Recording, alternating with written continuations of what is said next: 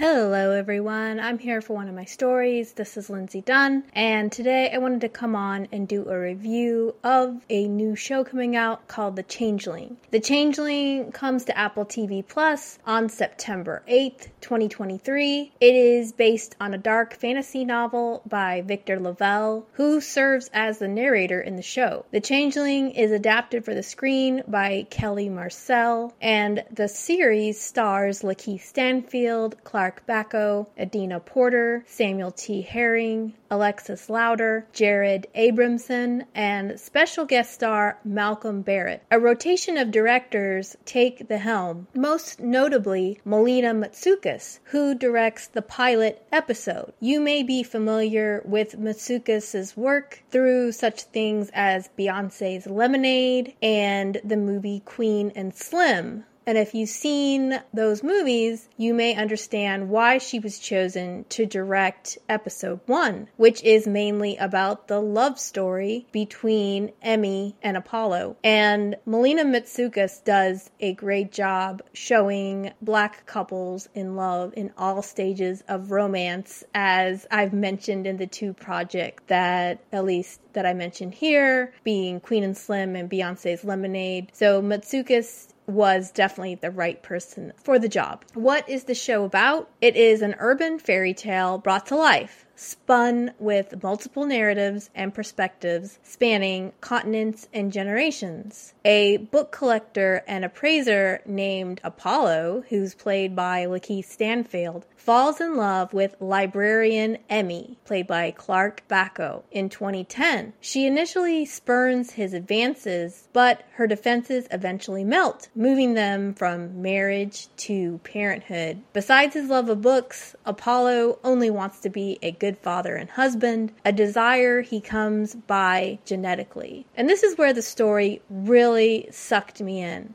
At the library, they have a meet cute where a homeless man wants to use the bathroom, and Apollo witnesses Emmy talk this patron down with her kindness, and he falls for her right away. So then he's smitten with her, wanting to get this date. She initially says no, and we begin to weave in narratives from this other timeline. That timeline being the 1960s and 70s. And so while we're meeting Apollo and Emmy and falling in love with them, we also learn how Apollo's parents got together in the 60s and 70s in kind of a similar way, in that the father fell hard for Apollo's mother, but she turns him down, and we see that it takes him years to finally get a yes from her. But he's quite the romantic and believes he can win the woman of his dreams. Initially, this story is about their romance, the romance of Apollo and Emmy, and also the romance of Apollo's parents. And all seems perfect for Apollo and Emmy until their new son, Brian, arrives. Emmy begins to suffer from some postpartum depression, but it's a different layer of that because she's losing sleep, and then the baby cries relentlessly, but only when she's taking care of the baby. The baby seems to quiet down whenever Apollo is near. And then there's these mysterious photos. They keep appearing on Emmy's phone. The photos appear for a moment, and they are of Apollo with the baby, and then the photos disappear. And she's wondering who's taking the photos, and why are they disappearing? Who's watching me? And she begins to feel paranoid and nervous. Someone appears to be watching their family, and Emmy is growing suspicious at the same time that Brian is not really her baby. And then the real nightmare begins. Something terrible happens, which I will not spoil, but Apollo must now navigate the hidden underworld of the city to reclaim his abducted son and missing wife. So in the show, Kelly Marcel concocts a very seductive genre blend of sweeping family drama, horror, romance, fairy tale, and mythology. The love story really lures us in as well as the love story of Brian and Lillian, which are Apollo's parents. And this helps us ease into this story. We get invested in this couple because it's lovely and beautiful what is happening between them. And there's also these events that take place in New York, like the garbage strike, which actually didn't happen in New York. It happened in Memphis. But it does have these historical events that kind of create a timeline and this real strong sense of place. And it makes us feel like everything that's happening to this family is epic and larger than life, even though it's set in the real world.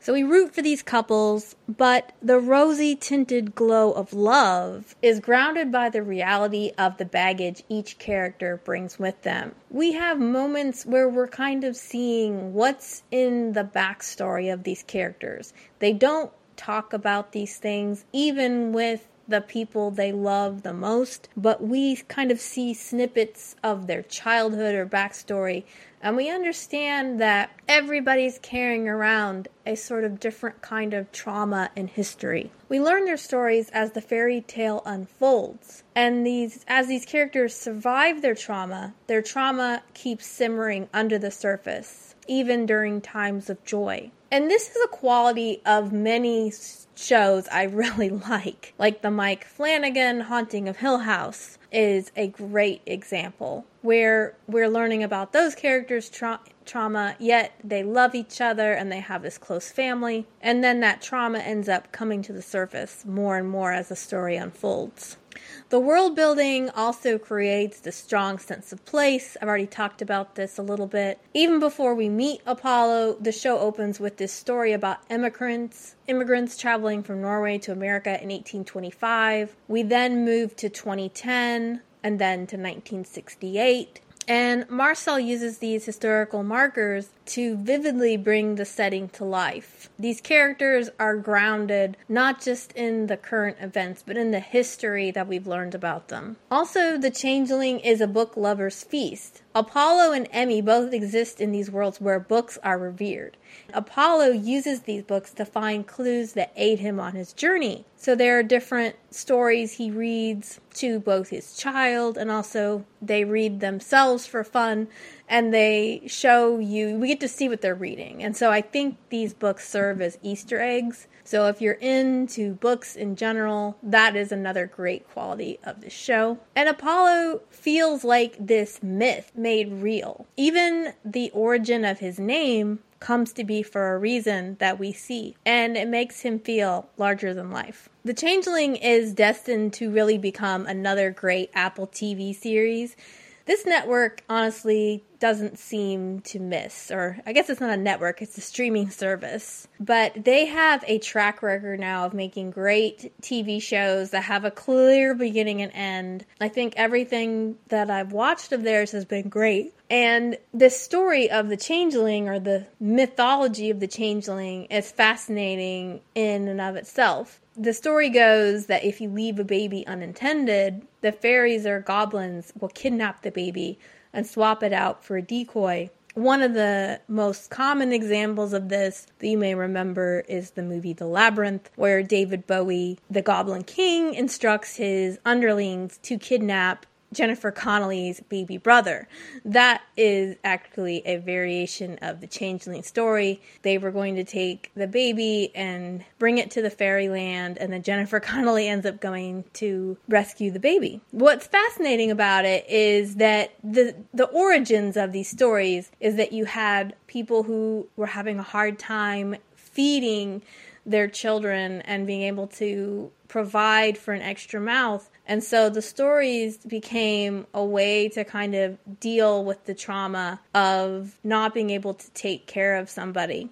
And supposedly what would happen is the Goblin King would switch out the baby for like a stump of wood or a human, like a dwarf, an adult dwarf who wanted to be coddled and pampered. And so it became sort of a way you could direct negative energy towards the baby that was antagonistic, and think maybe the baby had something, or who you thought was your baby was actually something much more sinister. And so it's a very interesting plot device or thing on which to build a story. I recommend the series to anyone who loves dark fantasy like Sandman, The Mortal Instruments, or The Golden Compass. So all of these are dark fantasy, but it is usually set in reality or a contemporary realistic setting.